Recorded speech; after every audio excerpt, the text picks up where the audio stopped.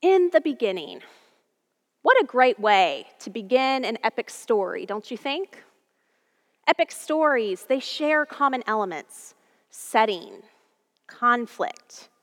Let's not forget characters, protagonists and antagonists, heroes and villains, tricksters, love interests, comic relief, and trusty sidekicks. While the specifics of their circumstances vary, protagonists or heroes in epic stories, they all experience a call. The call is a moment of transition for the hero that moves the hero from one season in their life into a new season of opportunity, adventure, challenge, and mission. T'Challa in Black Panther, he is called to lead his people as king and as the superhero Black Panther upon the death of his father. Mulan is called to represent her family and to fight for China so that she can save her people and her nation. Harry Potter is called when he receives his invitation to attend Hogwarts School. Joseph Campbell, professor of literature, mythology, and religion, writes, "The hero's journey always begins with the call. One way or another, a guide must come to say, 'Look, you're in Sleepyland. Wake, come on a trip.'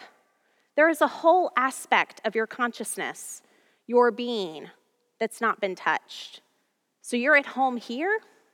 Well, there's not enough of you over there." And so it starts.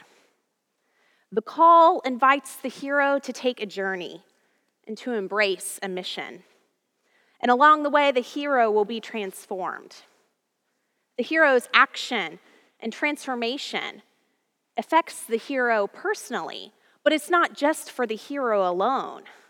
No, that action and transformation is also for the benefit of others, for the community, for the common good. Today, we're going to look at how God calls a particular person and uses this imperfect human being as a vessel of God's blessing for the whole world. But in order to do that, let's review our origin story. You and I, we are human beings created in the image of God and made alive by the very Spirit or breath of God. We are created for relationship with God. And yet, creation does not stay in perfect relationship with God. We were not satisfied with how God created us. We tried to fix perfection and make ourselves like God. All creation is now disrupted and disconnected from whole relationship with God. Human beings inflict harm upon other human beings. Human beings abuse God's very creation. Generations passed, and with each generation, it seemed that human beings moved further and further away from God. As Pastor Vance reminded us last week, those human beings, they kept moving further east. Humans, they still kept striving to make themselves into God and to reach heaven without any involvement or relationship with the God of the universe. So creation is not as it should be, but we cannot restore creation on our own. We need help. In a riff of the old Bonnie Taylor song, we need a hero. We're holding out for a hero till the morning light. Friends, the good news is that our God does not leave us alone in our brokenness and mess. God shows up.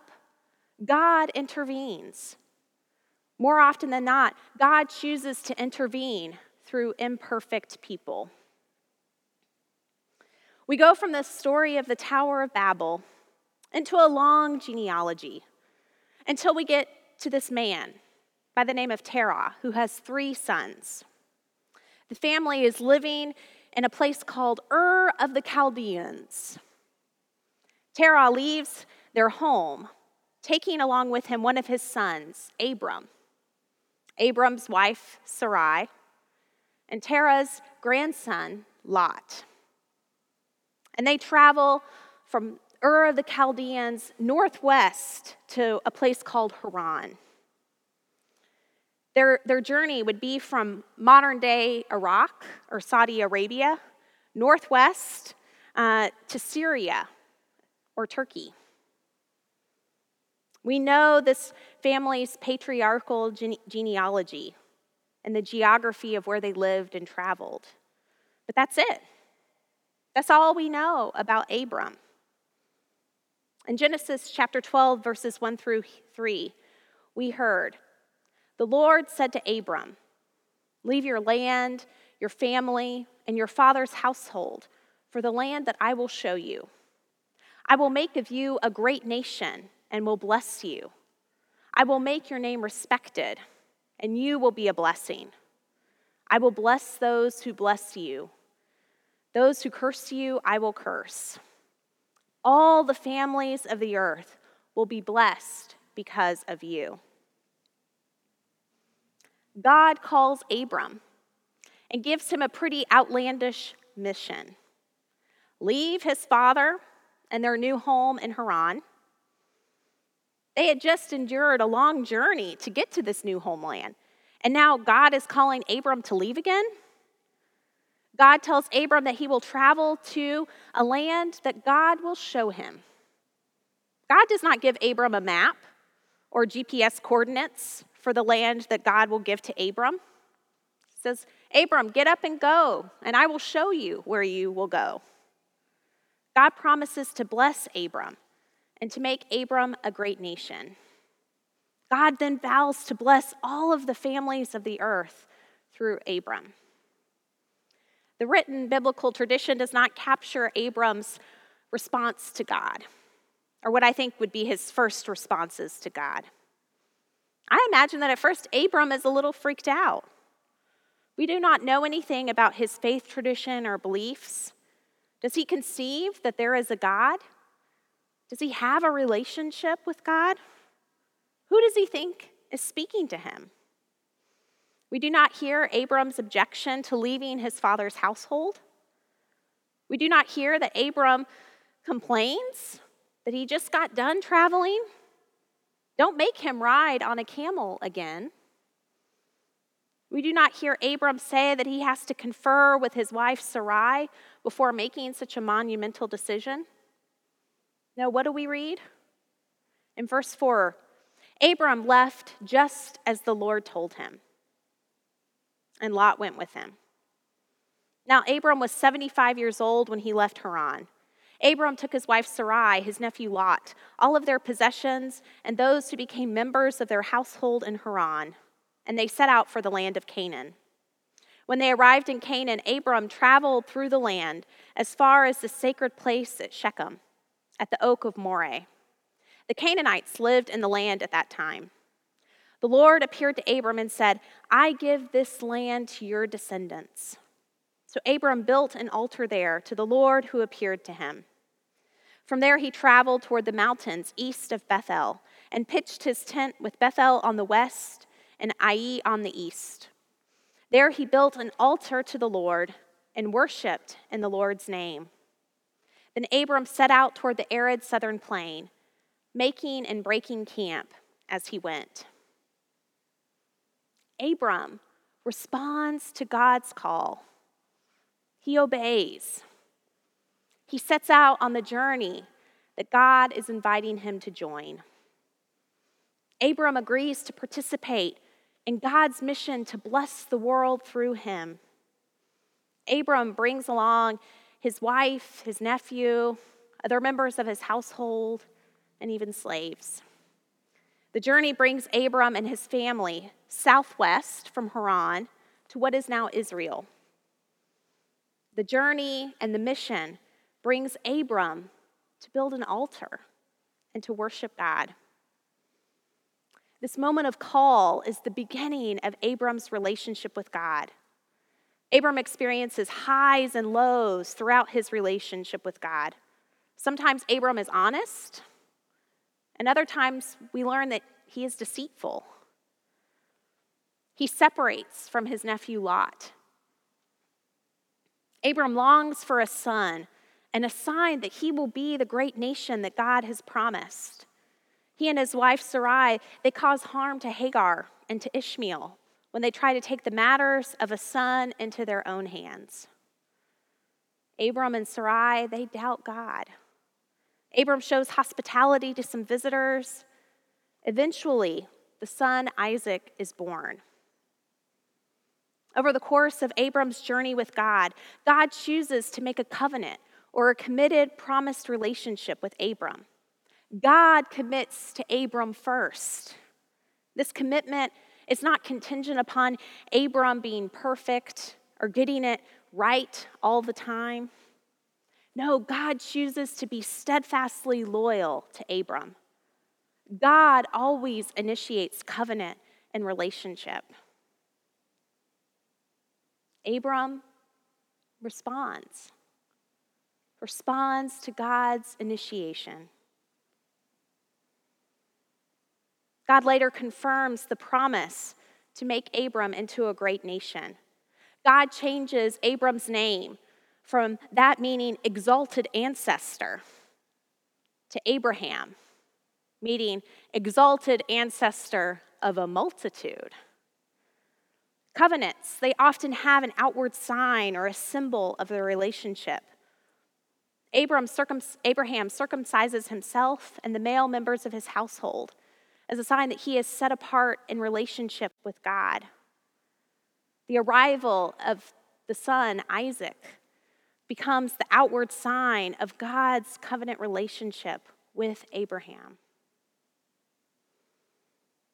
God is faithful to the covenant relationship established with Abraham and extends this relationship to Abraham's descendants, his son Isaac, his grandson Jacob, and great-grandson Joseph. After Joseph, the number of descendants multiplies and sets the stage for the people who will eventually be called the Israelites. God blesses Abraham so that through him all the world would be blessed. Abraham is blessed so that he can be a blessing for other people. Friends, God calls Abram, even though he is an imperfect person. God does not wait to call Abram until Abram is perfect. God calls. Abram responds. The journey begins and the mission is pursued. Over the course of the journey, Abram is transformed into Abraham. Abraham indeed becomes the father of many nations and the father of the world's three major religions, Judaism, Islam, and Christianity. When ancient peoples gathered around their campfires to hear their origin story, they learned that they were children of Abraham. They all shared this common ancestor. If Israelite people gathered around their campfire, they learned that they were blessed to be Abraham's covenant children and that this separated them from Abraham's non-covenant children. But you can imagine if you were a Muslim or a Christian gathered around a campfire that you might hear of a different way that you are Abraham's child and that you are blessed to be a descendant of Abraham. That different understanding of covenant, different understanding of what it means to be blessed has often caused wars and conflicts among the children of Abraham. We see and experience these conflicts in our world today. Friends, you and I, we are descendants of Abraham. God chose to bless Abraham, and God's blessing extends and reaches all the way to you and I today. Abraham's call story, it's not an isolated incident.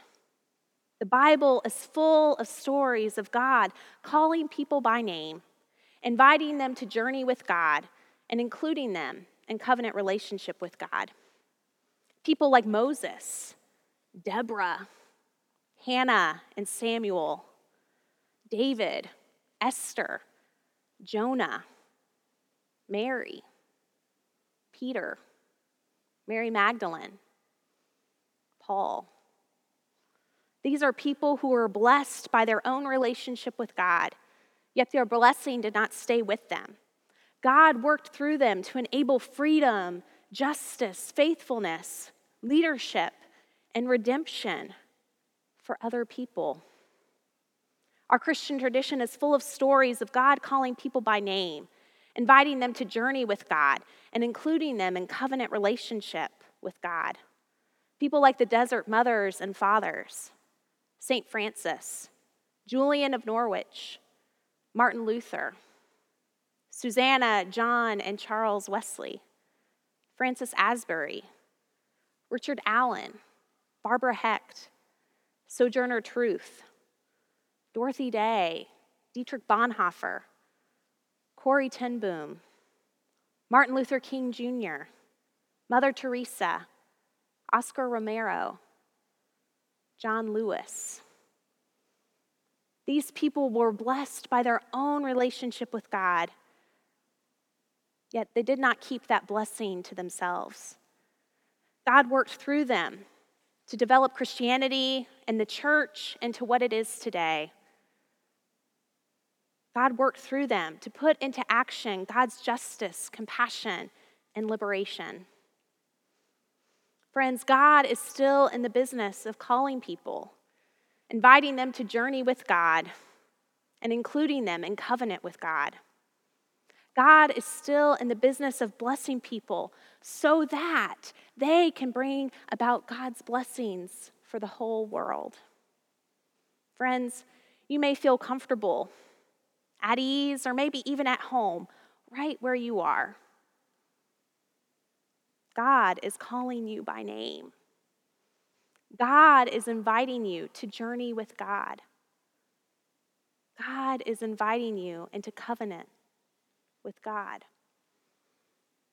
God desires to bless you and to use you as a vessel for God's blessing for other people. There's not enough of you, your gifts, your presence, and your blessings where God is calling you to go. You and your full humanity with your imperfections, you are needed where God is calling you to go. Will you answer God's call? Will you journey with God? Will you join in covenant with God?